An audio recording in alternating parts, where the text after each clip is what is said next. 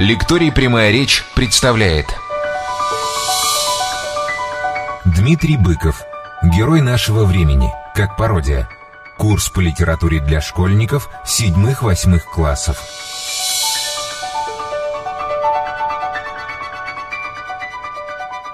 Добрый вечер, дорогие друзья, добрый день, точнее. Мы сегодня поговорим о герое нашего времени, причем в довольно неожиданном аспекте. Герой нашего времени есть точно портрет, как сказано в предисловии вещи первой и вместе с тем последней, во всяком сочинении. Но это не столько портрет, сколько карикатура. И карикатура, разумеется, не на Печорина, не на героя, а карикатура на Вертера. Мы будем сегодня говорить о том, каким образом связан Лермонтов с Гёте, каким образом он преломляет гётеанские темы, и в чем особенности героя нашего времени как поствертеровского произведения, которое подводит итог довольно существенной эволюции романтического героя. Начнем с того, что практически каждый русский писатель в силу ряда особенностей русской литературы, о которых мы уже говорили, имеет перед собой, перед глазами какой-то западный образец. Связано это главным образом с тем, что русская литература поздно начала. Она действительно в огромной степени результат воздействия европейской культуры, и не просто воздействия, а прямой полемики с ней. Вот в этом как раз удивительная особенность русского сознания, что оно, действительно имея перед собой европейский образец, все время пытается Европе нечто противопоставить или доказать ей, что ее форма, отточенная, безупречная форма, может быть наполнена другим содержанием. Я часто привожу это сравнение, что русская литература похожа на европейскую лайковую перчатку, в которую втиснут русский масластый кулак Петра. Действительно, все время взаимодействия напрямую с европейской поэзией и прозой русская литература научилась иногда довольно жестко с ней полемизировать, как бы доказывая, что европейская форма нам годится. Но это единственное европейское, что мы можем взять на вооружение. По-настоящему у нас, конечно, все свое. Вот эта собственная гордость, желание поставить на своем и доказать, что мы не Европа, мы пользуемся достижениями Европы, но по сути остаемся другими, это тайный посыл, который лежит в основе пушкинского творчества, безусловно. Для Пушкина такой фигурой был Байрон, и Пушкин не просто полемизирует с Байроном весьма часто, он еще и пародирует его. И на что уж сам Дон Жуан байроновский является в известном смысле пародией на Чайльд-Гарольда и расправой с собственными иллюзиями наполеоновских времен и собственным романтизмом. Пушкинская поэзия и пушкинское творчество, в особенности после 1824 года, после смерти Байрона, во многих отношениях ему прямо противопоставлено. Это как бы попытка окунуть байронического героя в русскую реальность, поверить ею, этой реальностью. И больше того, это попытка доказать, что байронический персонаж, всех презирающий, на русской почве вырождается, что если у Каина и Манфреда, грубо говоря, есть еще хоть какие-то основания ставить себя выше окружающих, то русский байронит, как это называет Аксенов, русский байронит в 90 случаях из 100 человек совершенно пустой, как Онегин. И, в общем, ничем особенным не выделяющийся среди светской молодежи. Больше того, он еще хуже этой светской молодежи, потому что он презирает всех, а по сути ничем не отличается от нее. Читать не умеет, писать не умеет, тем более чувствами других играет, никаким особенным революционным пафосом не отмечен, в жизни палец о палец не ударил. С чего бы это ему всех, как Чайльд-Гарольду, всех презирать? Прямым Онегин Чайльд-Гарольдом, что же он делает, как Чайльд-Гарольд? Со сна садится в ванну с Ольдом. Это все, что ему доступно. Да, один в расчеты погруженный, тупым кием вооруженный, на бильярде в 2 шара играет с самого утра. Таковы-то его занятия.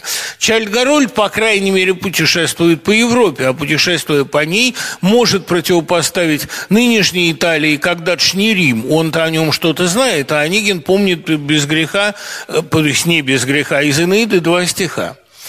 Другим персонажем, который смущал всегда воображение русской литературы, был Гёте, и на него прямо ориентировался Лермонтов. Надо сказать, что вообще в России недостаточно, может быть, в силу долгой борьбы с космополитизмом, может быть, в силу некоторого национального эгоцентризма, у нас недостаточно изучено взаимодействие русских поэтов и их европейских, а позднее и американских собратьев. Ну, скажем, в Европе в первой половине 20-го столетия одновременно работают как минимум 5 великих поэтов, которые друг с другом, разумеется, пересекаются и, разумеется, находятся в напряженнейшем диалоге, как Гёте с Байроном, потому что для Гёте Байрон не просто великий младший современник, он для него активный собеседник, результат и полемики, и восторженных иногда обращений к нему. Есть такая общая точка зрения, что у Гёте во второй части «Фауста» гомункулус, вот гибнущий такой, выведенный в пробирке романтический герой, это портрет Байрона. Похоже на то, но не совсем. На самом деле отношения Гёте и Байрона гораздо сложнее, но эта тема, широко исследованная в Европе, как-то у нас совершенно, что называется, не простроена, не продумана. Так вот, одновременно работают Пушкин, Мицкевич, с которым Пушкин находится в напряженнейшем диалоге, ответом которому является «Медный всадник», и вне контекста Дзядов и Устепа невозможно представить себе «Медного всадника». Это прямой ответ на третью часть главной поэмы Мицкевича. Одновременно работает Гюго, который огромное влияние оказывает на Толстого, но это в прозе, а поэзию его успел восторженно приветствовать Пушкин, заметив замечательный еще под псевдонимом изданные его тексты, именно как новую, абсолютно непривычную, такую мрачную, некрофилическую почти ипостась европейского романтизма. Одновременно работает Гейне, который для Лермонтова очень важный персонаж. Гёте, который умирает в 1932-м и успевает Пушкину передать в подарок перо, насколько помню, через Александру Тургеневу, впрочем, это надо уточнить. Гёте для Пушкина очень важный адресат. Высшая смелость, смелость изобретения, смелость Гёте в «Фаусте», говорит о нем Пушкин. Для Лермонтова же, который вообще человек скорее немецкоцентричный, нежели франкоцентричный, человек, ориентированный в огромной степени на культуру немецких романтиков, для него Гёте прямой собеседник. И мы будем сегодня разбирать, каким образом в диалоге с Гёте формируется и замысел лермонтовского демона, такого русского ответа на Фауста, и, конечно, замысел Печорина, который есть прямой русский ответ на Вертера. Одновременно работает еще тогда живой в 20-е годы Байрон, и для Лермонтова Байрон – это пройденный этап, что он постоянно подчеркивает. Да нет, я не Байрон, я другой еще неведомый избранник, но вот эта разность, всегда я рад заметить разность между Байроном и мной, она не означает презрение к нему как к чему-то прошлому. Нет, конечно, у Байрона очень многому научился Лермонтов. Прежде всего, пониманию метафизического бунта. Ведь на самом деле Каин убивает Авеля в «Мистерии» Байрона не из зависти, а из богоборчества, из нежелания приносить жертвы неведомому Богу. И, в общем, лермонтовское богоборчество присутствует всегда в его поэзии. Демон как раз и есть сломленный, погибший результат этого богоборчества. И главная лермонтовская идентификация с этим демоном, разочарованным, погибшим, рано расцветшим, отвергнутым Богом. Вот это для него на самом деле основа. И тогда возникает у него идея сказки для детей, незавершенные поэмы, которая, может быть, имела бы шансы стать русским Фаустом. Об этом мы сейчас поговорим подробнее. Если продолжать вот эти аналогии, великие русские авторы, обращенные к великим европейцам, это, кстати, ничуть не унижает русскую литературу, потому что для европейских авторов таким зеркалом была античность и Библия. Они отсылались к различным античным авторам, и для Шиллера, скажем, непрерывным объектом полемики был Гораций, и прямого диалога тоже Гораций. Для Гёте, например, Вергилий. Ну, естественно, что и с Данте, и с Мильтоном европейские романтики XIX столетия тоже вели прямой диалог. Для поэта вообще естественно и опираться на предшественников, и спорить с предшественниками, брать отточенную ими форму и совершенно другими идеалами, другими мыслями ее насыщать. Идеалы античности, пройдя через Возрождение, стали опять результатом активнейшего осмысления в эпоху романтизма. И вот «Страдания юного Вертера» – это очень важный роман для Лермонтова.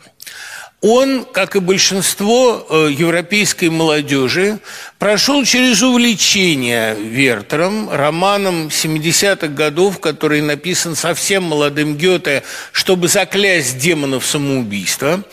Романе, который вызвал волну самоубийств, и романе, который, кстати говоря, что очень важно, был мостом, таким переломом между сентиментализмом и романтизмом. В Вертере уже есть черты романтического героя. Но надо сказать, что романтизм европейский возник ведь как реакция на философию просвещения. Вот это очень важно, и нам потребуется этот длинный экскурс в историю, потому что философия просвещения рациональна. Она полагает, что в основе поведения человека, человека естественного, не испорченного социальными условиями, лежит добро, стремление к добру и стремление к разуму, что основа этики рациональна. Но именно тогда сначала Кант, а потом и Гегель додумываются до мысли о том, что в основе эстетики, например, далеко не всегда лежит стремление к прекрасному, что есть эстетика безобразного.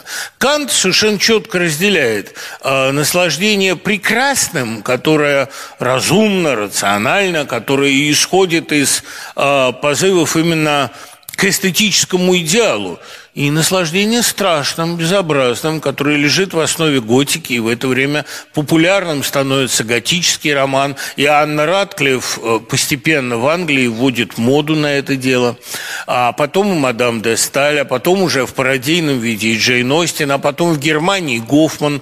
Человеку нравится страшное, пугающее. Человека влечет не только жизнь, но и смерть, не только созидание, но и разрушение, не только любовь, но и страдания, любовью причиняемой. И, кстати говоря, в этом смысле Вертер истинно романтический герой, потому что в основе его поведения лежат импульсы не вполне осознанные. И хотя он, и это как раз в его дневниках, в его письмах, в его дневнике в письмах, которые составляют основу романа, эта мысль постоянно проводится. Он все время пытается подчинить свое поведение каким-то рациональным мотивам, и все время у него ничего не получается. Вот этот роман «Страдания юного Вертера» – это еще не история романтического героя, который будет выше людей, отвергнет общество людей. И это еще не история того героя, который воплотится потом в образе Наполеона. Кстати, от себя я должен здесь добавить, что в Наполеоне ничего романтического не было. Он был весьма прагматический, весьма рациональный молодой человек, кстати, неплохой математик. И романтическим героем его сделали Бетховен, Байрон, отчасти, может быть, Гёте. Они верили, что вот пришел сверхчеловек. На самом деле в Наполеоне сверхчеловеческого только его сверхчеловеческое честолюбие и готовность переступить через миллионы. Пушкин, который Наполеоном по-своему восхищался, почувствовал это довольно рано. Мы все глядим в Наполеоны, двуногих тварей миллионы, для нас орудие одно. Вся сверхчеловечность Наполеона держится на его презрении к толпе, а все его презрение к толпе на удачно сложившихся исторических обстоятельствах. Ну да, действительно, Великая Французская революция, она сильно подточила идеи просвещения. Она на этих идеях, как на дрожжах, взошла, а закончила их полным отрицанием. Потому что оказалось, что толпа, предоставленная самой себе, она вовсе не спешит устанавливать правильные условия жизни, она вовсе не торопится устроить себе царство добра и справедливости. Ее гораздо больше интересуют казни, расправы, грабежи. Казни на Гревской площади собирают огромное количество народу. Революция, начав казнить своих врагов, не может остановиться и пожирает своих детей. Ну, то есть, Великая Французская революция была великим французским и всемирным разочарованием. Ну, давайте уж признаем это, назовем вещи своими именами, ничего не получилось. Вернее, получился великий след в истории, несколько великих романов, написанных по следам этой революции, несколько великих персонажей, которых она вознесла. И в литературе след огромный, а в общественной жизни Франция надорвала свои силы на многие годы. Потом пришел Наполеон, который вместо романтического сверхчеловека очень быстро оказался банальным тираном, диктатором, и Бетховен снимает свое посвящение симфонии ему, а, соответственно, Шиллер, жалко, не дожил. А вот Гёте тоже глобально разочаровывается в Наполеоне. Байрон пишет стихотворение «Прощание с Наполеоном» уже в 15 году, довольно резко отвернувшись от этого персонажа. Все ждали, что придет сверхчеловек, законно, полноправно презирающий толпу. Кем он оказался? Да диктатором, ничем более. И он оказался ничем не лучше Робеспьера, потому что наполеоновские войны стоили Франции еще большего надрыва сил, чем революция, еще большего разочарования. Она бурлила потом весь XIX век, пока не начала постепенно успокаиваться и, признаем это, сразу деградировать. У Наполеона есть великие черты, да, замечательные, но есть у Наполеона и черты чудовищные. И, кстати говоря, то, что именно Россия оказалась куском, которого Наполеон не смог переварить, оказалось вот тем пространством волшебным, в котором он заблудился и увяз, из которого бежал разбитый на голову, при том, что ни одного не потерпел сокрушительного поражения. Не было у него сокрушительных поражений. Моральным его поражением обернулось столкновение с Россией. Вот это и привело к постнаполеоновскому миру, который разочарован в личности, который разочарован в человечестве. И лермонтовское разочарование, оно никак не связано на самом деле с конкретной исторической ситуацией России. Это глобальное разочарование европейского романтизма, который потому, в общем, и иссяк, и сменился реализмом на долгих 100 лет, пока на смену ему не пришел реализм магический. Как раз Лермонтов, который печально глядит на наше поколение, это результат глобального разочарования и в ценностях просвещения, и в пришедших ему на смену ценностях романтизма. Но какой же Лермонтов романтик? Лермонтов постромантик. Постромантическое сознание и породило его абсолютно издевательский по природе своей роман, который рассказывает о страданиях всех, включая самого юного героя, но о страданиях, которые он приносит миру. Вместо того, чтобы мучиться от несчастной любви, Печорин заставляет страдать всех вокруг себя. Он, конечно, имеет черты сверхчеловека. И ключевая тема русской литературы – это тема дуэли между сверхчеловеком и лишним человеком. Другое дело, что представление о сверхчеловеке в России другое. Байронит в России традиционно довольно неприятный персонаж. А сверхчеловек – это творец. Это тот, кто умеет и хочет волшебно преобразовывать мир. Особенность русского романтизма – это ставка на творческую свободу, на творческую способность. Вот, собственно говоря, именно Ленский в дуэли с Онегиным и является сверхчеловеком. Он может быть для счастья мира или хоть для славы был рожден. Его умолкнувшая лира могучий, непрерывный звон в веках поднять могла. В том-то и трагедия Ленского, что он не успел осуществиться. Надо сказать, что и Печорин имеет все черты сверхчеловека. Он ощущает в себе силы необъятные, но ему некуда девать эти силы. А, кстати говоря, вообразим, на каком поле мог бы реализоваться в России Печорин? Ну, разве что на дипломатическом, как повезло Грибоедову и вместе с тем не повезло. Потому что, откровенно говоря, представить себе Печорина на государственной службе Довольно странно. Еще Вертер, когда мать ему предлагала быть или посланником, или пристроить его к делу, он говорит: а разве сейчас я не занят делом? Разве сейчас, когда я читаю, пишу, рисую, я не занят делом? Там замечательная фраза есть у Гёте: не все ли равно, горох лущить или чечевицу? Для него лущить горох или чечевицу – это одно и то же, что заниматься государственными делами, что личными. И то, и другое – работа души. Я не потерпел бы над собой, говорит Вертер, никакого начальника. Тем более, если это еще будет начальник, который проигрывает мне по всем статьям. Кстати говоря, большинство таких начальников, мордовороты, как раз и попадают на верховные должности начальственные. Это очень хорошо понимает про себя и Печорин. Вертер тоже ощущает в себе силы, но он не хочет тратить их на государственном поприще, где от человека требуется всегда и прежде всего только гнуть спину. Вот это вызывает у него омерзение. Конечно, Печорин, по сравнению особенно с романтическим и лишним человеком Грушницким, наделен некоторыми действительно необычными чертами. Ну, как и Вертер.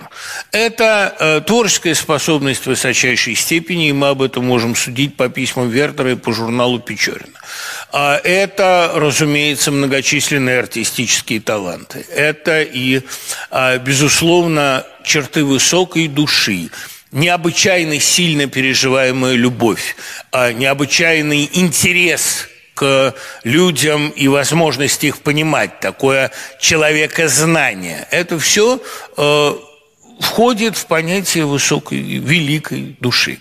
Но особенность постромантического мира в том, что высокая душа-то не востребована. Востребованы пехотные капитаны. Востребован Максим Максимыч, о котором, кстати говоря, Николай I, начавший читать «Героя», пишет: «Я-то уж было подумал, что он герой нашего времени, и что Лермонтов справился». Нужны совершенно другие люди. Кстати говоря, такой тип добродетельного начальника, скучнейшего человека, он появляется и в Вертере. Вертер, уехав из того города, где живет Лотта, и пытаясь поступить на службу, он и поступает на эту службу, но он для всех чужак, и все смотрят на него с подозрением, ему приходится подать в отставку, потому что он не нужен никому, и все его способности не востребованы, а востребовано происхождение, этикет, соблюдение сословных условностей. И это все уже есть в Вертере. А поэтому Печорин на военной службе не преуспел, с Максимом Максимовичем сходиться не желает, с большинством офицеров, с которых он служит, он далек. И единственный его собеседник – это доктор Вернер, который, как Вертер, страдает от одиночества. Но Вернер – это и есть как бы Вертер постромантизма, с огромной головой, которая намекает на его неприспособленность к жизни, на его сугубую умственность, неадаптивность, бледный, всегда в черном, разочарованный. Помните, вот он говорит: «Я знаю только, что я когда-нибудь умру». Печорин говорит: «Я богаче вас, я знаю, что еще имел несчастье родиться». Это, собственно, хотя они положительно читают в сердцах друг друга, Печорин, конечно, сильнее Вернера. Он не будет вот таким одиночкой отставным. Нет, у него гораздо более серьезные потенции. Кстати говоря, появляется в этом романе и Лотта. Она княжна Мэри. Умная девушка, девушка, которая способна и понять чужую душу, и прислушаться к ней. И еще мгновение, говорит Печорин, я упал бы к ее ногам.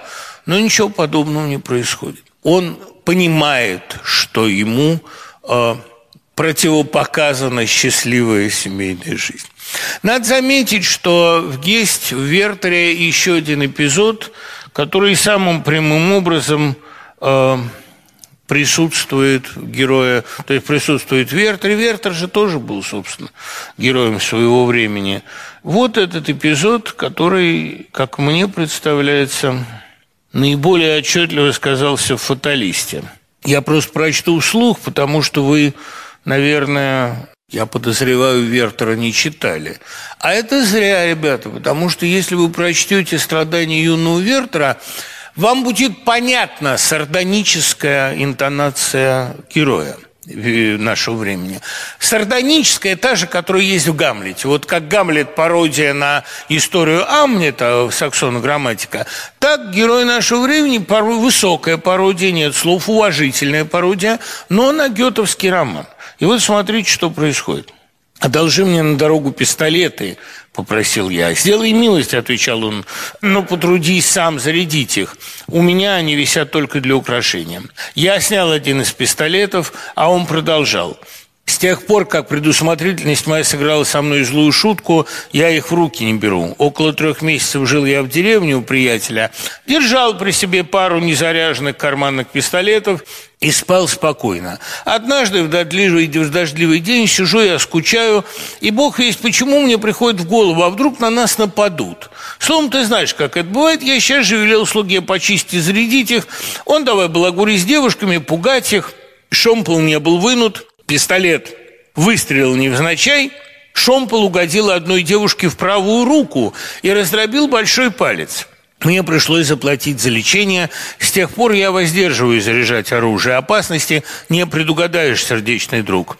Надо тебе сказать, что я очень люблю его, пока он не примется за свои впрочем. Само собой понятно, что из каждого правила есть исключения, но он, высказав какое-нибудь опрометчивое суждение, тут же засыплет тебя такими оговорками, пока от сути дела ничего не останется. Под конец я совсем перестал слушать, и шутки ради внезапным жестом прижал дуло пистолета к колбу над правым глазом. «Фу!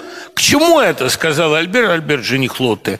«Отнимаю у меня пистолет». «Да ведь он не заряжен», — возразил я. «Все равно это ни к чему», — сердито перебил он. «Даже представить себе не могу, как человек способен дойти до такого безумия, чтобы застрелиться. Сама мысль противна мне». «Странный вы народ», — вырвалось у меня. «Для всего у вас готово определение. То безумно, то умно, это хорошо, то плохо. А какой во всем этом смысл? Разве вы вникли во внутренние причины поступка? Можете ли вы с точностью предсказать ход событий, которые привели к нему? Если бы вы взяли на себя этот труд, ваши суждения не были бы так опрометчивы». «Согласись», — заметил Альберт, — «что некоторые поступки, имею в виду самоубийство, безнравственны, из каких бы побуждений они ни были совершены». Пожав плечами, я согласился с ним. «Однако, друг мой, — продолжал я, — здесь тоже возможны исключения». «Человек, увлекаемый страстями, — возразил Альберт, — теряет способность рассуждать, на него смотрят, как на помешанного». «Ах, вы разумники! — с улыбкой произнес я. — Страсть, опьянение, помешательство. А вы, благонравные люди, стоите невозмутимые, безучастно в сторонке и хулите безумцев, и проходите мимо, подобно священнику, и, подобно фарисею, благодарите Господа, что Он не создал вас подобными им». Я не раз бывал пьян, в страстях всегда доходил до грани безумия и не раскаиваясь ни в том, ни в другом, ибо в меру своего разумения я постиг, почему всех выдающихся людей, совершивших нечто великое, объявляют пьяными и помешанными. В обыденной жизни несносно слышать, как вслед всякому, кто отважился на маломальски честный, непредусмотрительный поступок, непременно кричат: «Дом пьян!» Стыдитесь, трезвые люди, стыдитесь, мудрецы. «Очередная блажь», — сказал Альберт. «Ведь речь идет о самоубийстве, и ты сравниваешь его с великими деяниями. Куда легче умереть, чем стойко переносить жизнь». Я готов был оборвать разговор, потому что мне всегда невыносимее всего слушать ничтожные прописные истины. «Ты это именуешь слабостью? Сделай одолжение, не суди по внешним обстоятельствам. Если народ, стонущий под нестерпимым игом тирана, наконец взбунтуется и разорвет свои цепи, ты назовешь его слабым? А если у человека пожар в доме, и он напряжет все силы и с легкостью таскает тяжести, которые в обычном состоянии с места бы не сдвинул, он слаб? А раз напряжение – сила, почему же перенапряжение должно быть ее противоположностью?» «Не сердись, — сказал Альберт, — но твои примеры, по-моему, тут ни при чем. Это спор о самоубийстве и о бунте, который, собственно, и есть разновидность самоубийства, а самоубийство – разновидность бунта. Если человек возвращает Господу билет, он сбунтовался против того, что мир так устроен, соответственно, дискуссия с Альбертом, человеком здравомыслящим, это вполне в духе романтизма. Обратите внимание, как здесь за 15 лет до Великой Французской революции она уже предсказана. Народ, которому невыносимо страдать под игом тирана, взбунтуется, и ты назовешь его слабым.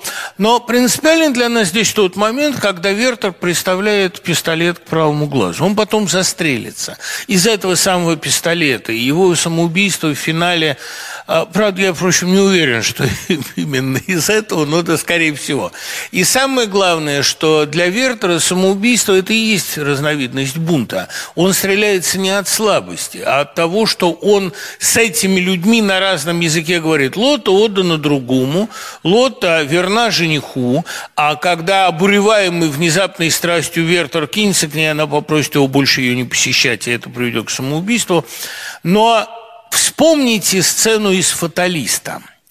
Конечно, там другая проблема. Проблема судьбы, фатума, предопределенности, проблема лермонтовского увлечения исламом. Но сама коллизия с пистолетом, приставляемым к лбу, и вот с этой игрой судьбы, она полностью взята из Вертера. Мне странно, честно говоря, почему никто из более-менее профессиональных исследователей не занялся еще подробным анализом бесчисленных совпадений Вертера с героем. Ведь, собственно говоря, в «Герое нашего времени» та же стартовая ситуация. Вертер уезжает в другой город, где встречает Лотту, после романа с девушкой, в которой он искусно возбудил страсть, добился любви и уехал. Стартовая коллизия или Говской коллизия, из которой вырос, собственно говоря, герой нашего времени.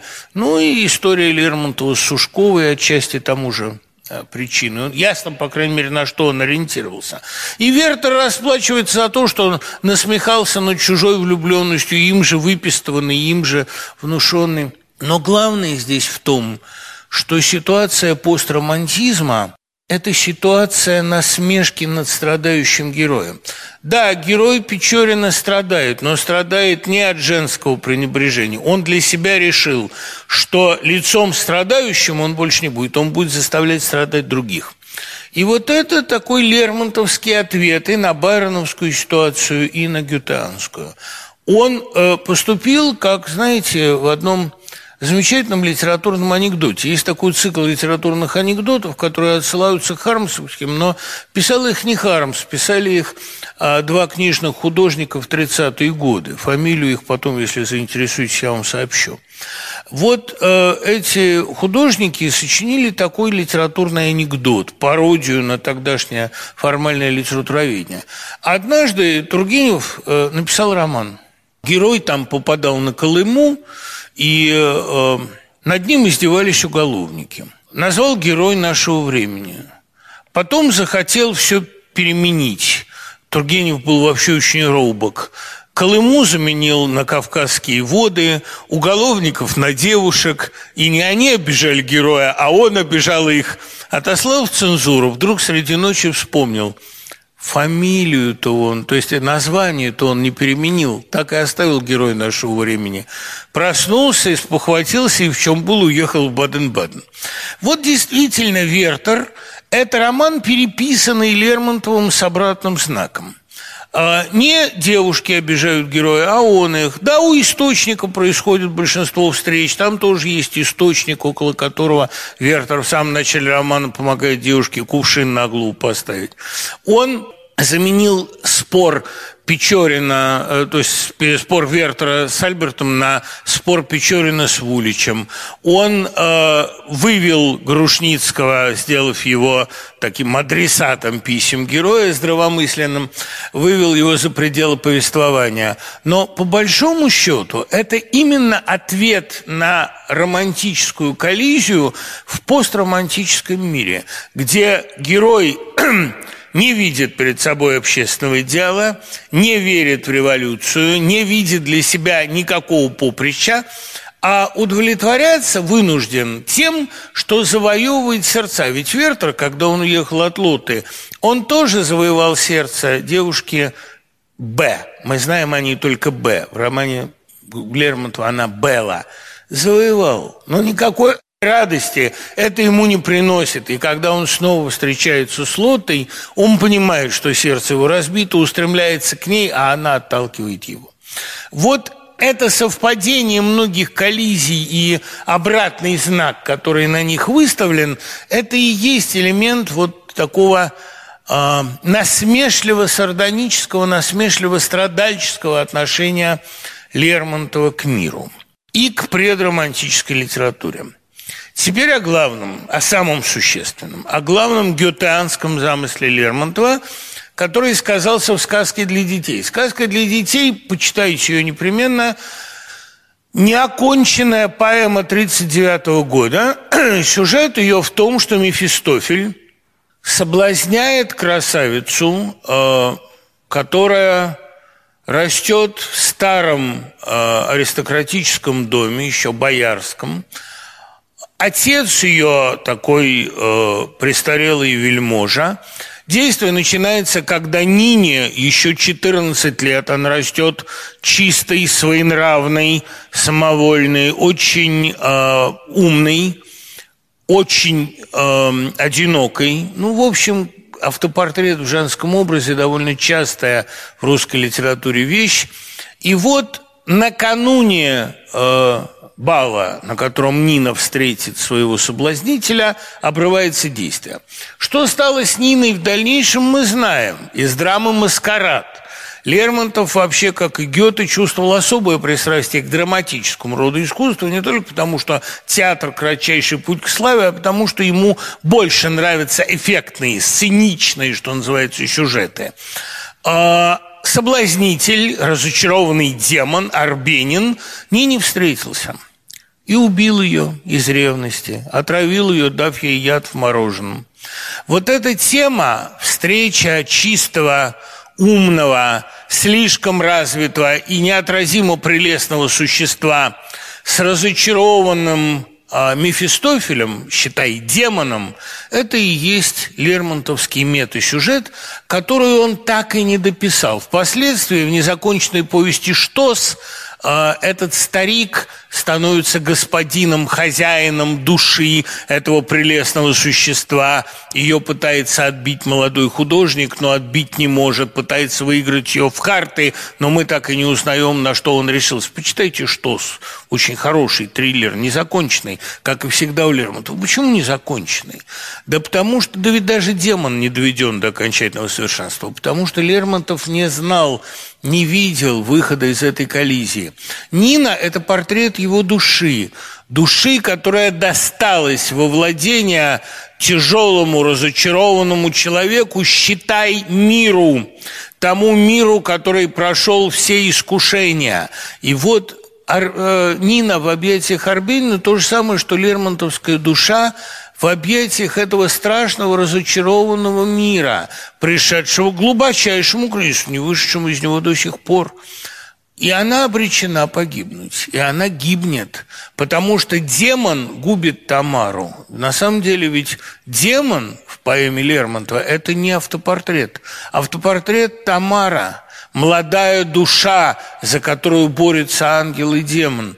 А демон, конечно, терпит здесь поражение, но надо сказать, что и Тамаре этого не пережить. Ангел ее уносит, что, собственно говоря, с Лермонтовым и случилось. Душа его была из этого мира похищена, и сам он из него стремился. Постромантическая коллизия разрешается и разрушается, конечно, у Лермонтова. Фаустианская коллизия разрушается таким образом. Фауст, человек, безусловно, сверходаренный, становится рабом Мефистофеля и гибнет, пытаясь выбраться из этой зависимости. Потому что попасть в руки Мефистофеля – оно и приятно, и перспективно, и, безусловно, как бы рационально. Потому что, ну что, Мефистофель это или демон, это кладезь удивительного знания, удивительной силы источник. Но душа с ним не уживается. Он рано или поздно эту душу губит, которая доверилась ему. И, кстати говоря, то, что русский Фауст – во всяком случае, у Лермонтова оказывался именно женщиной, это великий, очень любопытный извод фаустианской темы. Понимаете, ведь, собственно, вся русская литература продолжает лермонтовскую коллизию. В XX веке Фауст стал главной темой, потому что у Фауста одна проблема, как ему выжить при власти Мефистофеля. Мир отдан Мефистофелю, контракт на работу, на жизнь находится у него в руках. И многие мастера идут в услужение к Воланду в надежде, что он их выведет куда-то. Нет, ничего подобного. Он их убьет. И так всегда получается. Сегодняшний мир, который отдан Мефистофелю, Богу он больше не интересен, он как раз и думает, а может быть воспользоваться его помощью? Не получится. Он убивает, как убивает демон Тамару, хочет, он сам не хочет этого, как убивает, в конце концов, Нину Арбенин. Нету вариантов. Правда, сам Мефистофель после этого сходит с ума, но, честно говоря, его судьба нас уже не очень интересует. Гётовская линия у Лермонтова заканчивается именно этим. Тот, кто идет к Мефистофелю на службу, кончает тем, что гибнет. Правда, при этом гибнет и Мефистофель. Но это небольшое утешение. Ну вот, собственно, то, что я вам хотел про героя рассказать. Теперь я поотвечаю на вопросы. Неужели умный человек всегда обречен на одиночество? Почему Печорин не нашел себе Татьяну Ларину? Видите ли, Печорин нашел себе Татьяну Ларину. Это Вера. Варенька Лопухина. Я другому отдана и буду век ему верна, но, тем не менее, на свидание-то она к нему бегает и, более того, запускает его к себе. Вопрос в том, что Печорину не нужна Татьяна Ларина. Печорину нужна Мэри. Точно так же, как демону нужна Тамара. Понимаете? Вот это такое... Ну, точно так же, как Воланду нужна Маргарита, понимаете? Но овладеть Маргаритой он может только ценой ее смерти, что, кстати говоря, в романе и происходит, и это очень важно. Можно ли найти стилистические различия между Вертером и Героем? Да, их очень много. Эти стилистические... Я напоминаю, что вопросы вы можете присылать на Дмибыков Яндекс.ру, я отвечу все равно. Вертер, хотя, как вы могли понять из процитированного фрагмента, это роман, написанный довольно патетическим возвышенным слогом, хотя и умным, и язвительным, там нет карамзинской слащавости. Это сильный роман, я почему говорю, почитайте Вертера, вам понравится. Но «Герой нашего времени» написан, что ли, человеком гораздо более циничным. Там размышления Печорина, шуточки Печорина носят характер не просто циничный, а такие довольно оскорбительные, иногда на грани эскапады высказывания. Как он княжне Мэри напрямую хамит, там, говоря, что музыка полезна в желудочном отношении, в пищеварительном. Кстати говоря, шутки его – это все-таки шутки подростка. Или вот это его, значит, появление в черкесском костюме перед обществом, потом французская шутка, чтобы все... Потому что я не опасней вашего спутника. Это мальчишество такое. Но, в общем, роман Тургенева, роман Лермонтова, он действительно выдержан в насмешливых тонах. Надо сказать, что Тургенев, почему он и попался мне на язык, он упоминает, он Лермонтова там видел-то полраза, но он упоминает невыносимо тяжелый взгляд его глаз, который никто не мог вынести. Действительно, «Герой нашего времени» – это похожее впечатление от этого романа на взгляд в упор очень трагического, очень несчастного и очень сильного человека, к которому страшно приближаться, понимаете? Вот Вертер, он такое впечатление не производит. Там герой светлый. И Вертер действительно такой обаятельный персонаж, поэтому молодежь и одевалась под него, носила там синие фраки, желтые брюки, она завивалась, там, причесывалась под него и стрелялась под него.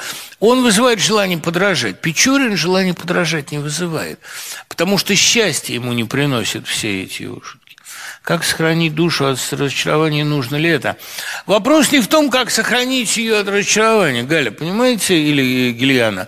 Вы не сохраните ее от разочарования, это все равно, что сохранить душу от иммунитета. Вам какими-то болезнями, дай бог не ковидом, но какими-то болезнями вам придется переболеть, чтобы у вас был иммунитет. Вопрос, как вам душу поднять после этого, как научить ее воскресать, реконструироваться после разочарования. Вот это очень принципиальный вопрос. Если у вас получится это, то у вас, считайте, получится все.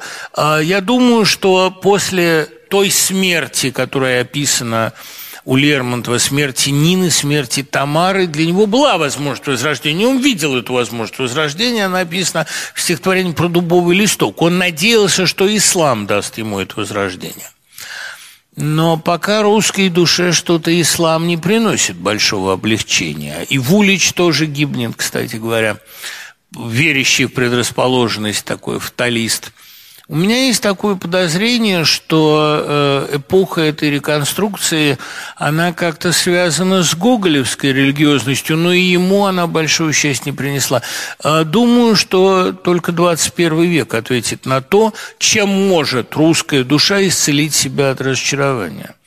А может быть, Блок, и тоже у него не очень получилось. Но я веду к тому, что лермонтовский метасюжет надо обязательно помнить. Помнить фаустианскую версию Лермонтова, что Фауст поверил Мефистофелю, полюбил его, и Мефистофель его погубил. Вот это русская душа. Испытывает ли Печорин невыносимую легкость бытия? Еще бы! Только невыносимая легкость бытия по Кундере – это немного другое. Там тоже, кстати, обратите внимание, постромантическая, постреволюционная ситуация. Это роман после 1968 года. Невыносимая легкость бытия там не только же в легких сексуальных связях, она в бессмысленности всех действий. Вот эта невыносимая легкость, она преследует героя, конечно, и Печорина тоже. Печорину все дается легко, потому что трудные задачи по себе он не находит, ее нет. Ну, не Кавказская же война, верно? Да? Какой западный образец будет иметь перед собой великий писатель 21 века? Сложно представить, что это будет американский автор. Почему не американский? Весьма возможно, что американский. И многие русские авторы сегодня имеют перед собой Пинчина. Одно время это был Набоков, и русская литература пыталась освоить его космополитический опыт. Но вот так Уоллес немножко сложноват для русской литературы. У меня есть вот такое ощущение, что сегодняшняя русская литература пытается Маркесу ответить. Хотя сам Маркес ответно Щедрина – это попытка написать магический реализм на русском материале. Хотя история одного города написана уже давно. Я думаю, что западный образец, который мы имеем перед собой, это такой обобщенный латиноамериканец. Кортасар, Маркес, Борхес и так далее. Потому что они больше на нас похожи, чем мы на Америку. Ну, спасибо, увидимся, пока.